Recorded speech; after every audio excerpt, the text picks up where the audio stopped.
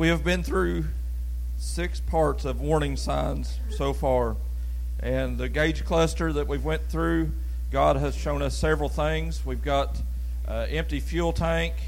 The voltage is there and running where it should be to keep us charged up. The oil keeps our bearings lubed up, and then our temperature is probably a little bit on the high side, and that's signifying your attitude. Look at your neighbor and say, "How good's your attitude?" Yeah. You got an attitude problem? Is there any attitude problems in here? Hopefully not. None of them on the front row for sure. There's no attitude problems up here. It's all just good. It's good. So then we've looked at the speedometer, and then last week we looked at the RPM gauge to talk about how that we need direction, and that direction would give us the ability. We can sit in one place and rev our motor all we want. Doesn't mean we're going anywhere. We have to engage where we want to be going. And this week's the final portion of the warning sign series is the little green light up in the left-hand corner of the screen up here. The little green words that spell out the word cruise control. And God is going to speak to us today about letting our life be on cruise control. We're going to read out of Philippians chapter 3, verses 12 through 15. So if you have your Bibles, turn to Philippians chapter 12. And we're going to read those few verses and then allow God to speak to us. Let's all stand as we read. Philippians chapter 3, verse 12. I don't mean to say that I've already achieved the things or that I've already reached perfection. Look at your neighbor and say, "You ain't perfect." Come on now. There's some more there's bravery in the room, right? Look at him and say, "I don't think you're perfect." You may think you are, but you're not perfect. So Paul is saying here, I have not reached that perfection. But I press on to possess that perfection for which Christ Jesus first possessed me. No, dear brothers and sisters, I have not achieved it, but I focus on this one thing, forgetting the past and looking forward to what lies ahead. Verse 14, I press on to reach the end of the race and receive the heavenly prize which God through Christ Jesus is calling me. Let all who spiritually mature agree on these things. If you disagree on some point, I believe God will make it plain to you. Let's pray. Father, we thank you for this day. Lord, we're joyful in this place. God, that you have bestowed salvation upon us. Lord, that you've granted us peace. And Lord, that you've given us goals in our life. Father, I pray if there's anybody here that's needing direction from you, Lord, that they're needing a focus or a hope or a future, God, that you would just speak to their hearts today. Allow your Holy Spirit to soften us, God, so that we could be pliable enough that you could use us. God, help us to see in your word, Lord, that we need to be pressing forward, that we need to be going in the direction you've called us to go. And Lord, that you will help us along that journey. In Jesus' name I pray. Everybody says, amen. You can be seated. The Apostle Paul, writing these words, penning these words that we just read out of Philippians, the book of Philippians, Paul was writing back to the church at Philippi, a place that he had pastored along his missionary journeys. As Leslie said earlier, this is Mission Sunday, that as the Assemblies of God as a whole, about all the churches that I know of, some of them are off by a week or two, some of them do like second week or some of them last week, but a majority of the Assembly of God churches that I've ever been to, the first Sunday of the month, they celebrate Mission Sunday. And when the Assemblies of God was founded in 1916, October of 1916, so we're just 100 years old, and when they was founded, it was about 300 churches met together and assembled together in Hot Springs, Arkansas, and they looked for a way that they could combine together to send missionaries around the world to spread the gospel of Jesus Christ to unreached people groups. In those 300 churches, when they first met together in those days, times were different. Automobiles were scarce. It took a lot of effort for them to get there. I'm sure a lot of them rode trains and different things to get down to Hot Springs, and they were from all across the country. And I've read about multitudes of those churches, but they were missions-minded churches. And as Bethesda, we are missions-minded. That's one of our core values, that we believe in sending missionaries. And Paul wouldn't have been able to write back to this church at Philippi unless he had stopped by there on his missions journey to plant a church there. And sometimes we see these words on these pages and we don't know the the backdrop to what was going on. And the Apostle Paul was writing words back to encourage the Philippian church. And this is one of the most encouraging letters he writes back to the Philippian church. Most other churches, when he would write them, he would have to say, well, this is happening or that's going on, and you need to look at this or focus on that or do some things about this. But this one, Paul's not really getting on the church. He's encouraging the church. He's strengthening the church and the church at Philippi. And to think that there would have been no church there unless he stopped by should awaken our hearts, that we would know that God calls us to see churches planted around the world today. Just a few short weeks ago, we was at a sectional council thing, and where the Assemblies of God here in the region that we're in, that we met together and elected our leaders for the next upcoming year. And didn't know it, but it just so happened that there was a young guy in the crowd, and he is currently just started a few weeks ago the process of planting a church in Ashland, Kentucky. And it was pretty cool because he stood up. They let him stand up and tell his story, and I've never didn't know him, and some of our leaders knew him, and they allowed him to talk. And he stood up and began to talk about planting the church and how that he was searching through Ashland and going to plant a church, and he had this core team that he was going to plant this church with, and they was praying about a place to meet, and finally he just got bold enough to go and ask to go out and be bold enough to even ask. The Bible says you have not because you asked not. So he said he just got bold enough, and he just walked in the Paramount Arts Center and walked into the front window and asked to talk to the manager and just spoke for a minute and told the manager, yeah, we're planting a church in Ashland and we're looking for a place to meet. And the Paramount Arts Center director said, okay, well, come with me and I'll show you kind of what we've got, and you can see if it'll work for you. And they took him through and showed him the main auditorium. It'll seat 1,200 people. Amen. 1,200 people that gets paid for all week long by all these other activities going on. And here God's going to use it for kingdom building purposes.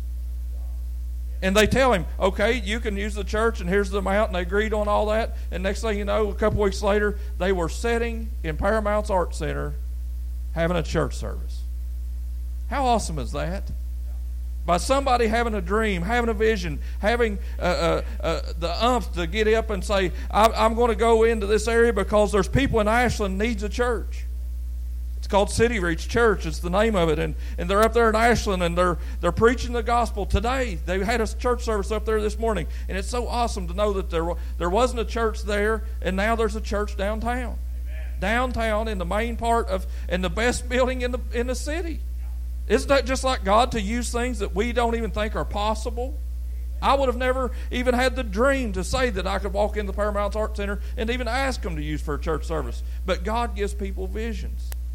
And as he did this with Paul, he had trusted Paul to do this. And if you look at this core value of cruise control and how Paul could have lived his life on cruise control. He could have had a cruise control mentality in his life that he was just always going to get by and just keep going with the same way that it's always been. Cruise control locks you in to a certain speed. And the scary part is that it locks you into that certain speed without you having to do anything other than take care of the wheel. And as you're driving down the road, and it's kind of scary when you think about it, that you're going to sit and let the car manipulate the speed, and the only thing you have to do is drive. One time when I was young, back in my smart teenage years, my good friend, he bought a car, and he got this car, and he got it painted. Mike Clark helped him, and he painted it up, and it was real nice and fancy blue, and had this nice new paint job on it, and he was so proud of it. And he come, and I'd worked the garbage route for Rick Kamer and got off early in the morning. It's like a 16-hour shift, and I was tired all day and didn't go to sleep. And then the next day, I was going to plumb up in the evening, and they decided, well, let's go down to Cincinnati. That's not a smart idea. So we get into my buddy's car, and we take off for Cincinnati. I fall asleep in the back seat, snoring, tired, and we end up.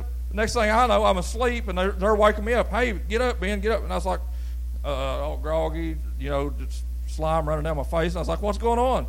We're lost. Okay, where are we at? We think we're in Cincinnati. It's pretty good for a bunch of rednecks from Lewis County to end up down in Cincinnati. So here we are driving around downtown in the worst part. I mean, it was in the Ville. I mean, it was bad. And driving around, and next thing you know, it's like, how do we get out of here? I'll tell you how you get out of a town is look at the signs. So we got to begin to look at the signs, and we ended up on whatever 275 or 270, whatever that is, the big circle road that goes all the way around it. And next thing you know, we're driving down that, and it had a sign, double-way highway. Hey, that's the way we want to go. Let's go that way. So we get on the double-way and start heading back down through there, and Scott looks over, and he's like, okay, we've been up all night driving, and you was back there snoring and was lost, and I'm kind of tired now, so won't you drive? I was like, I'm not driving. I'm tired still. I'm not driving. And then they kept hounding me, okay, you got to drive. We're tired. You got to drive. So eventually they put me in the driver's seat, and I'm heading up the double-way highway, and I set the cruise control. Going along, it's daylight again, and next thing you know, it's kind of like on the movie Cars.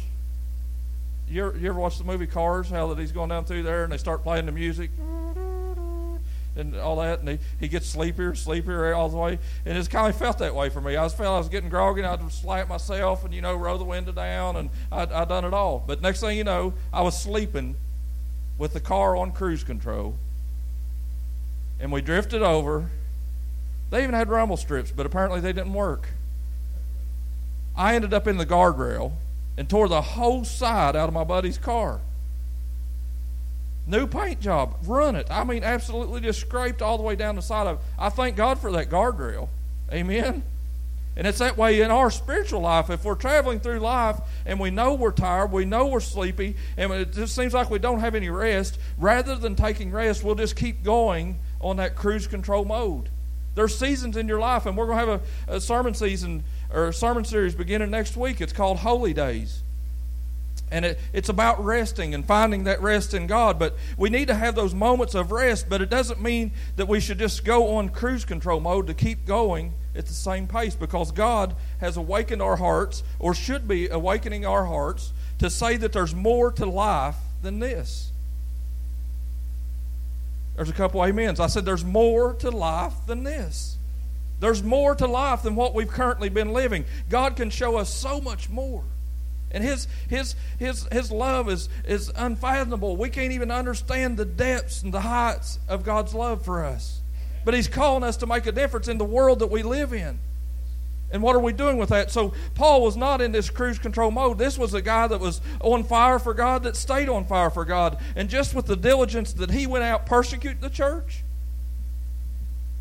he persecuted the church. I mean, he was a guy that in the Jewish sect of the Pharisees, he had the ability to go put people in jail for having a church service. In America today, we think we're persecuted because somebody says we can't pray in school. Amen? We think that's persecution. Well, they won't let us pray in school. The whole earth's falling apart because they won't let us pray in school. There ain't nobody stopping you from praying in school. You can pray wherever you're at. I can pray with my eyes open driving up the road. Amen? Don't do it with your eyes shut. That's one time you probably should not close your eyes if you're praying while you're driving. But you can pray wherever you're at. They can't stop you from praying. In the Azusa Street revival back in the early 1900s, there was a black man that had one eye, and he was preaching the gospel. And in some of the white churches, it was segregation days, and they wouldn't let him into church. And they would actually persecute the black people that would even pray to God. And he went under and got a big iron pot and dug out a hole in the ground. I've read this in books. And he would pray underneath that big kettle so people couldn't hear him. If you want to know what persecution is, we haven't seen it yet. Paul put people in jail for having church service. It's happening around the world today. In Iran a few years ago, you know about Saeed, Pastor Saeed. They come into the church, arrested him, and drug him out and left him in prison for years. That's persecution. Look at your neighbor and say, I don't think you got it all that bad. It ain't all that bad.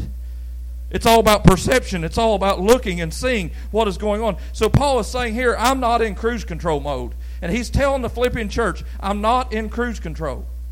I press towards the mark. What does that mean? I'm pressing. I'm moving forward. I'm pushing against all odds. The wind can be at my face and the enemy can try to stop me. But I'm pressing on.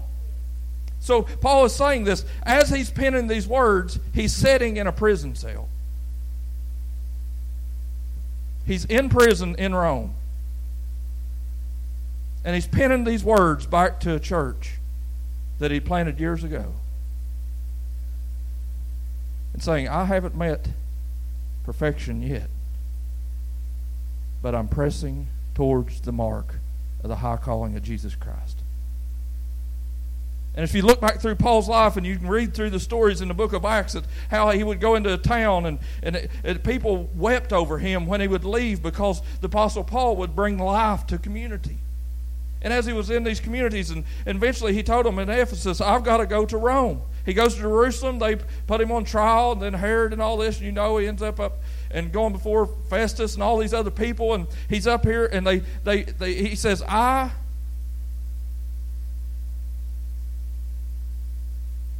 calling on Caesar to try my case. I appeal to Caesar. I thank God for appeals. Do you have any appeals in your life?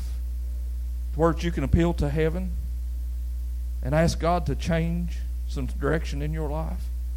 Paul said, I appeal to Caesar. I want my case tried by him. And the reason Paul did that was because he knew something on the inside of him was calling him to preach the gospel in Rome. Yes. Are you willing to submit your life to the penitentiary for the gospel of Jesus Christ? That's somebody that's pressing towards that mark. That's somebody willing to give it all. And Paul, as he went and all these things happened, he was beaten with stones, and they left him for dead, and they beat him with rods, and he's got all these stories all through the book of Acts. You'll see where the Apostle Paul was persecuted in real life, not make-believe, and not crying because somebody said something bad about him. He didn't consider that persecution. Persecution was when he got beat and left for dead. And all these towns was doing this, and eventually, he gets down there, and when he appeals to Caesar, they put him on a boat, and as he's traveling across the sea, because they was taking him straight to Rome, as he's traveling across, Greg, you know this story, that Apostle Paul is going across the Mediterranean Sea, and the ship wrecks. It breaks up in 1,000,000 pieces, the Bible says, and they got all these pieces, and they're away from the shore. It got against the rocks, and it broke up, and everybody thought, surely there's somebody on here this is a bad situation. But next thing you know, they all drift on the wood and end up on the shore. And as Paul ends up on this shore of Cyprus, he's up there, and he's on this bank, and he gets up there, and the natives come out, and they speak to him. Here's all these people, and even his guard was surprised that they didn't try to get away. Everybody say that's a good prisoner when you don't try to get away when you can. Amen. If they got me locked up and I get on a shipwreck, the train wrecks, and I end up landing out there, I'm going to hit the road, Jack. Amen. Paul's standing there looking at him like, man, it's cold out here. Let's build a fire, guys. Let's get warmed up. That's somebody pressing towards the mark, isn't it? And he gets out there, and it says that he went around and collected sticks, and he got them over there, and he was going to build this fire to get warm, and he got this fire rolling, and he goes to putting the sticks in, and one of the sticks warms up, and then it turns out it was a snake. Absolutely, it's in your Bible. You ought to read it. It's an interesting book. It's got some cool stories in it. People snake bit? Really? Yeah, woo! Okay, so Paul gets bit. And all the natives were there, and they said, surely this is somebody that's done some evil things in their life, because now they've made this shipwreck. They've lived through this, and it was a miracle that they lived through it, but now a snake bit them. So surely the gods of heaven is looking down on them and going to get them anyway. And Paul's standing there, and the Bible says he's standing there with this snake lashed on his arm, and he shakes it off in the fire. That's some pressing. Amen. If there was some venomous snakes, some dangerous snakes, and one of them had a hold of my arm, I wouldn't be standing there and be like, oh, God's going to take care of me. A lot of people's got that kind of faith. But in the faith department, I'm lacking sometimes. I don't press enough because I'm in cruise control mode. And Paul shakes off the snake in the fire, and they all look at him, they're like, he just got a few minutes to live, man. He's not going to make it. This is bad. So Paul's standing there, keeps feeding wood in the fire. Next thing you know, they was just dumbfounded because he never did die. You know why he didn't die? Because God is for us. Who can be against us? Amen. Even snakes can't put you in the grave if God's got a destiny for your life. Amen. The venom of a poisonous snake can't put you in the grave if God is for you. That's amazing to me. That's anti-cruise control mode. That's where you got your hands on the wheel and saying, God is going to take me to Rome, and I'm going to get there come hell or high water. Enemy, do whatever you want. Put whatever kind of scenario you want. But if God's got destiny on my life, if He's got somewhere for me to be, the enemy cannot stop me, because if God be for us, who can be against us? Amen. So he's traveling through, and all these things happen and continue to happen. But he ends up in Rome, and he preaches in Rome. This was like in today's world, it'd be like preaching in the Washington, D.C. The most powerful city in the world is Washington, D.C. And it would be like making it finally to that destination and get to preaching, and the next thing you know, the leaders in that community put you in the pen. How many would be disheartened by that? God, you've brought me all this way and let me preach here in Rome, but now I'm sitting in a pen? You put me in the penitentiary, God? Really? That would be the moment where I'd lose my cruise control. I would get to wallowing in my mess. Amen? I'd get to have pity, self-pity, and thinking, oh, God, why is this happening to me? Poor, pitiful me. I'm so persecuted. Anybody else with me? That's the way we are. But Paul didn't do that. He sat down and said, well, now that I've got some time in this pen, I can't preach as much as I want to. Maybe I'll just write my sermons. I'll write my sermons down, and I'll send them back to those churches that I planted so many years ago. That's the words we just read a few minutes ago. Isn't that amazing? That's somebody with some perseverance, with some direction, with some destiny. That was somebody that's saying, I press towards the mark. I'm going to go somewhere. Where are you going? And how are you going to get there? And as I looked at this and studied this and understood that Paul was really looking and pressing, I thought, well, God, there's got to be some kind of example in the Bible somewhere, because the Bible says, and let every word be established by 2 or 3, okay? Every word be established by 2 or 3. So if he's going to do judgment in the Old Testament, they would have to get 2 or 3 witnesses to come against somebody to prove them wrong. One word wouldn't do it. It had to be 2. So I began to think, well, God, somebody was on cruise control in the Bible, surely. And I looked back and began to think about and ponder about all the scripture that I've read, and I come across and I remembered this guy that he was the king of Israel. He was the second king of Israel. And he got in cruise control mode. And when he got in cruise control mode, he got in trouble. The Bible says that David was a valiant man. You've all heard the story about David and Goliath, right? The little boy going up and killing the giant. That'd be pretty cool, wouldn't it? You ever killed any giants in your life? Has any of your enemies ever felt your feet by the power of God? The Bible says that we don't war against flesh and blood, but against principalities and powers. When's the last time you tore down a stronghold over your life? David did these things. And the first King Saul, he made a mess of everything to do with how God was setting up the kingdom of Israel, but it winds up Saul gets in a battle and takes his own life. King Saul takes his own life, falls on his own sword so the enemy won't get a hold of him. And when he does, King David becomes king. He's not very old. And they bring him and they set him in Israel, in Jerusalem, and they set him down on that throne and they put that crown on his head. He's king of Israel. And he goes on to fight and he continues to fight. And next thing you know, all these surrounding regions of Israel, all these other lands, Jordan and Syria and Turkey and all these places that's around it, still today, these same people are there. Back then they went by Philistines. They went by these different terms, but it's the same groups of people. And as they were surrounding him, they would come and fight against David. And David just had a little small, itsy-bitsy, tiny army. And he would kill thousands of people in those opposing armies. And everybody was dumbfounded by what King David was able to accomplish. And whenever he would go out to war, people would just get in line and they would go fight. And God would bring victory to Israel. God be for us. Who can be against us? But he gets out there and he gets to fighting. And we read the story through 1 Samuel, and we'll see where just over and over and over again, there's war after war after war that God brings victory to Israel. Sometimes we get complacent even though we've won major battles. And David gets to the point, and it comes to chapter 11 in 1 Samuel, and David gets out there and he decides the year, and it says in chapter 11 of 1 Samuel, it says that King David, in the spring of the year, that the kings would go out to fight these wars in the spring of the year. But it said King David stayed at home and he sent Joab to go do the battle. Look at your neighbor and say, nobody else can fight your battles. Amen? If God give you a destiny, if he give you a journey and a place to be, nobody else can go. It's only for you. God will fight your battles for you if you go and show him you're willing to be there.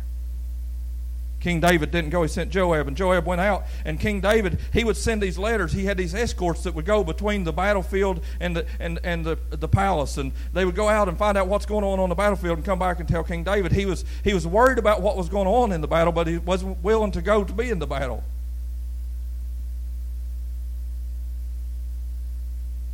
If you're not fighting, you ain't got no business of knowing what's going on.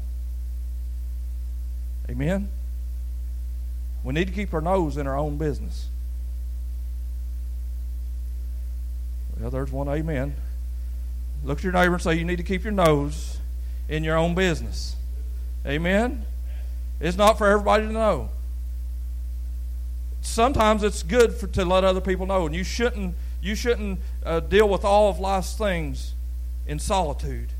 You need other people. Amen? You need counsel. The Bible says that there's a multitude of wisdom and a multitude of counselors, that we need wisdom. Amen? We need some people with some gray hair that's been through some trials in life. And we need to call them and say, hey, this is going on. They can say, well, back in 1960, I had that happen to me, and here's what I done, and it worked. Amen? That's called wisdom. I need some of that. So as these things happened, David was worried about what was going on. And because he had his nose stuck out there in the battlefield, even though he wasn't willing to fight himself, next thing you know, he's walking around on the top of his roof one day, it says in chapter 11, and he's walking by and he gets over close to the edge. And how many knows that somebody knows he's always going to be nosy? Amen? Nosy Rosie? Yep, that neighbor that's always peeking through the curtains wondering, well, what are they doing over there? Well, why are they doing that? I can't believe they're acting like that. The only thing you got in that's your nose. So, amen. David walking around the roof, and he gets the nose, and he's like, okay, well, over in Jerusalem, that's happening, yeah.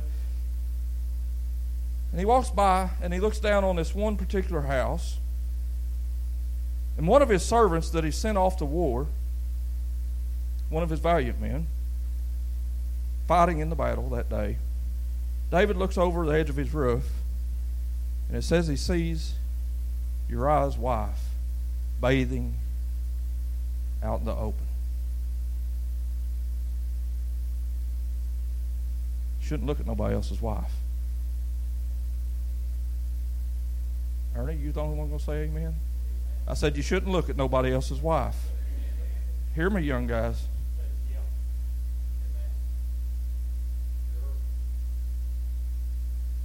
But David looked over and he continued to look. And I don't think it was by accident that he was up on the roof at that hour of the day. Because in Israel, in the old-fashioned culture that they lived in, there was times of the day for everything. They prayed 5 times a day religiously, on the hour, on the minute when it was time to pray. If you don't believe me, read all the way through the Bible. You'll see over and over, at the hour of prayer, they met together. There was hours for everything, and I'm sure there was a bathing hour. He had no business being on that roof during bathing hour looking over at somebody else's wife. And as this happened, King David, he's in cruise control mode. He's supposed to be the king out leading the battle, fighting. But here he is on a roof looking at somebody else's wife. He asked her to come over. They have adultery. Next thing you know, it's a whole big mess. He tries to get Uriah to come home. Then he sends Uriah back out, and he tells Joab, put him on the front line. Uriah gets killed. King David murders somebody over his fault.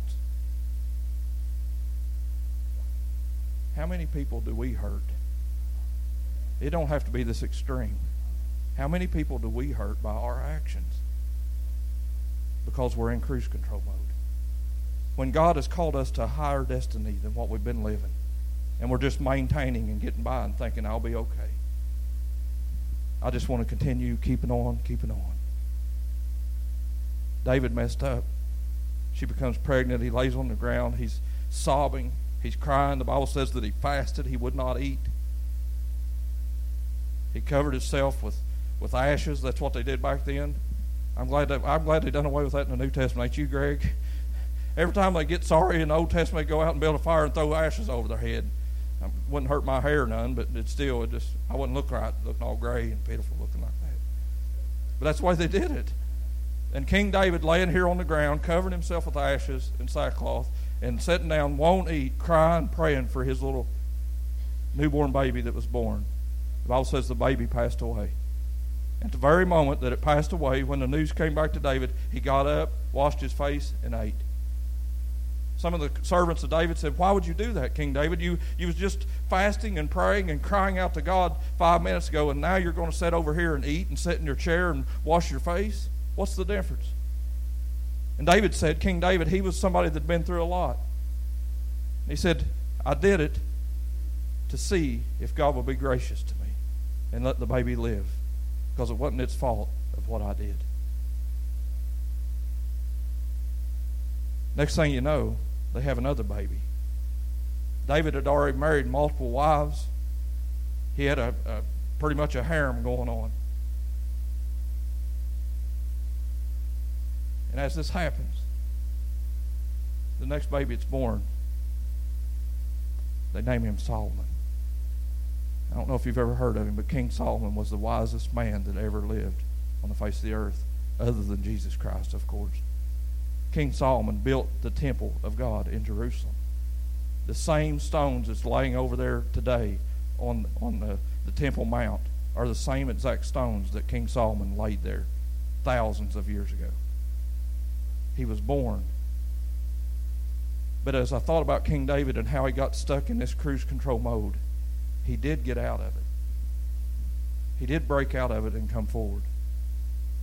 And the best thing you can do is when you've messed up, is pray and ask God, amen, forgive me of my faults.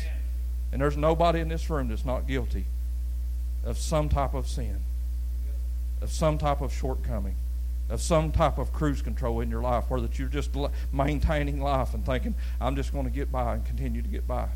But today's the day where I believe God is calling us. Why don't you press a little bit? Why don't you come closer to God? Won't you quit putting him off and saying, I'll come some other day. Wait till next week, Jesus. I remember as a teenager growing up in church, coming week after week, and the preacher would preach a message, and I would hear him preach, and he'd give an altar call, and I'd stand there with my knuckles gripped on the pews and just saying, next week I'll go. Greg, that was my prayer every week. Next week I'll go. Next week I'll go. Kermit Richmond preaching these messages, preaching his heart out, and I would never walk to the front of the church. Little did I know, I didn't have to walk to the front of the church, because I'd give anything to do that over again, because my grandpa, one of the most godly men I know, when he would get up and testify in church, it would bring tears to everybody in the room's eyes. I'd give anything, Ruby, to walk that aisle so my grandpa would have done it with me, so he could have seen my grandchild. Life's too important to just skate by. God's got destiny for every person in this room. I thank God that my grandpa and grandma continued to live long enough that I could go out and have Bible studies sitting at their table later in years. My grandma sitting there, and she would open her Bible and she would talk about stuff. And these words that she says to me over and over and over again haunts me daily. She said, Ben, whatever you do, stay open-minded. One of the best things I know as a Christian is stay open-minded. Because the minute we close the book and say, this is the only way, it's my way or the highway, we're in trouble. God is so much bigger than any one of us. But we need each other. And this is the number one answer I have for you today. Your connectiveness determines your effectiveness. Sister Blogger, if you could write that down. Your connectedness determines your effectiveness. Who are you connected to that can pray for you? My mama is a saint in my eyes. Other people's eyes, she's probably not. You could probably go up Kroger's and ask some of them young girls, how's Bonnie to work with? She's a grouchy old lady or something. That's probably what they'd say. But in my eyes, my perception is my mama's an angel. Amen? And my mom believes in prayer. And she says this all the time. And I remember even when I was in a cistern that Mom tells the story over and over and over again when I died. She tells the story about that my sister had just recently got saved, and Mom was sitting in the car with her traveling down the road, and Mom reached over, and she believes in it. She reads her Bible to understand it, and when she reads a verse, she thinks, yeah, that's for me. That's the way we all ought to do. But there's a verse, it's Matthew chapter 18, verse 19. It says, if any two or three agree as touching anything, it shall be done for them. Touching. My mom believes in touching. And whenever something's going wrong, if she's going down and she hears something that there's a wreck down the highway, she'll reach over and say, here, Ben, let's pray. Yeah, you're glad to touch me. I don't have a plague or nothing. And she just grabbed my hand and she'll say, let's pray. Matthew 18:19 says, if we agree and touch this, things is going to change. And she'll pray. All areas of my life, I've seen her do it 100 times. Come on, let's pray. We got to touch. But she even takes it to this extreme and says it's not just touching. She'll call you on the phone. Man, the Bible says in Matthew 18:19, and so-and-so is going through this, and I heard this bad rumor that they've got this going on, and maybe it's a health issue, and she'll say, well, just agree with me right now. Let's pray and agree over the phone. I believe in Matthew 18:19. Pray and agree with me. And I've saw my mama pray prayers that changed people's lives because she believes in what God told her. The Bible says if we got faith the size of a grain of mustard seed, that mountains will move. How much pressing are you doing? Are you like Paul? Are you on cruise control like David? Come out of it. You can. David went on to do great things. But my mom believes in that connection. And I believe as a church we have to be connected to be effective. There's people in this church that needs each other. Amen? Who are you connected to? And can you call them for prayer when you need it? That's why the church is a body. The Bible says that we're many members, that everybody has their own function. The only way it'll ever work is if we do our part. How connected are you today? Let's stand.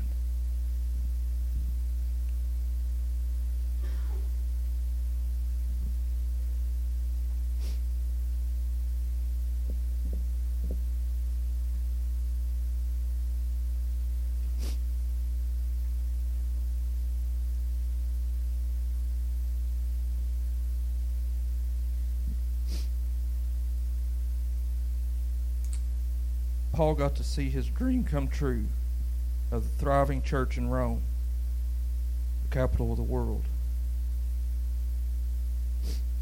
But at the same time, King David never got to build the permanent house for the presence of the Lord that he desired.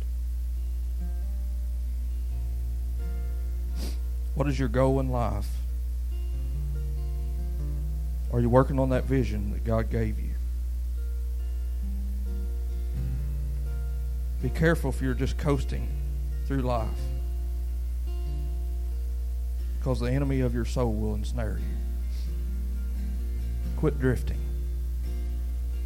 One of the old songs I used to sing, you're drifting too far from the shore at the church. All the old timers sing those songs about the lighthouse. Thank God for the lighthouse. I want you to bow your head and close your eyes if you will.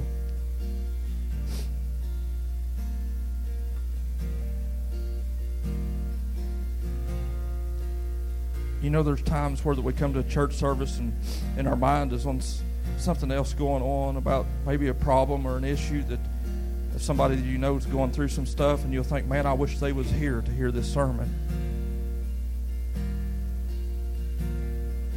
But I just believe that God orchestrates everything, and He has every person to be sitting in a seat that needs to hear the message for that day. And I believe you're here by destiny. I believe it's orchestrated by God for you to sit and hear this message today.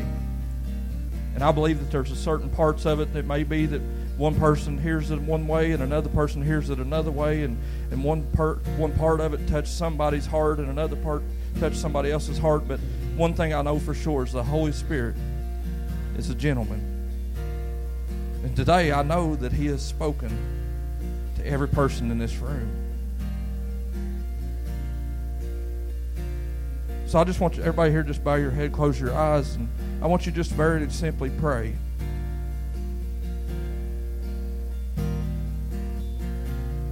That the Holy Spirit would awaken your heart in whatever area of your life is on cruise control. Maybe it's your entire life. Maybe you're just living life to the fullest and thinking, I'm just going to keep on going in the direction I'm going, and I don't need nothing else. But today this message spoke to you and you said, I need some change.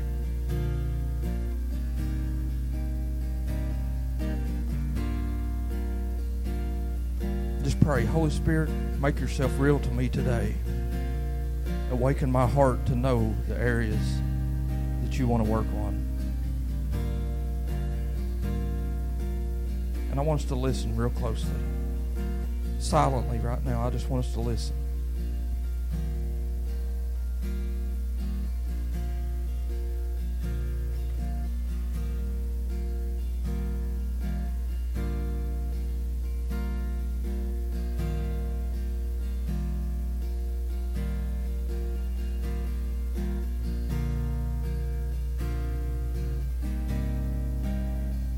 Thank you, Father. Thank you, Father, for speaking to us today.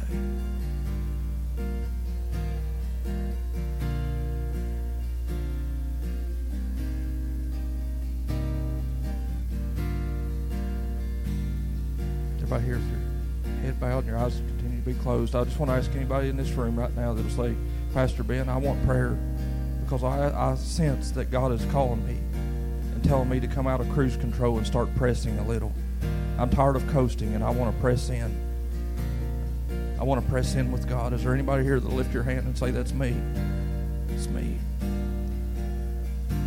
Amen. Anybody else? Say, I want to press. I'm tired of coasting. Amen.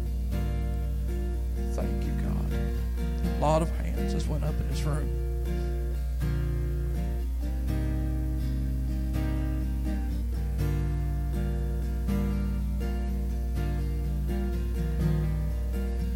Father, I thank you for every person that raised their hand. And Lord, even some in here, they don't have to raise their hand. Lord, you know their heart better than any of us. And God, I pray for any person in this room that's making a decision right now. And Lord, as they're deciding to follow you, that they're going to chase after you, God, that they're going to press the way Paul pressed. Lord, that they're going to go towards that high calling, towards Christ Jesus. God, I pray that you empower them, that you embolden them. God, that they would make every effort in every area of their life, God. Even if we end up sitting in a prison cell someday, God, because of our faith, let us never grow cold, God, in our heart. God, I pray that you just light a fire under every person in this room. That, Lord, it would consume who we are.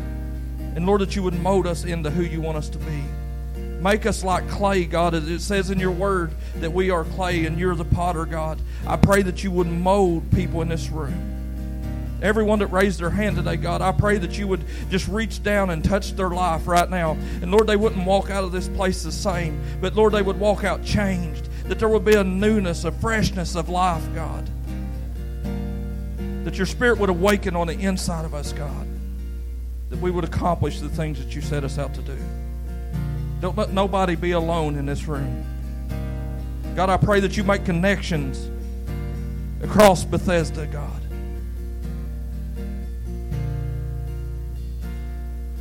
That we will be effective because we're connected.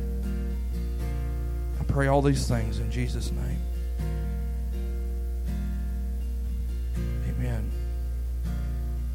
Numbers chapter 6 says, the Lord bless you and keep you. The Lord make his face to shine upon you and be gracious to you. The Lord lift up his countenance upon you and give you peace. If you need prayer, we'll have some people up front to pray for you if you need special prayer about anything going on. Love God, love people.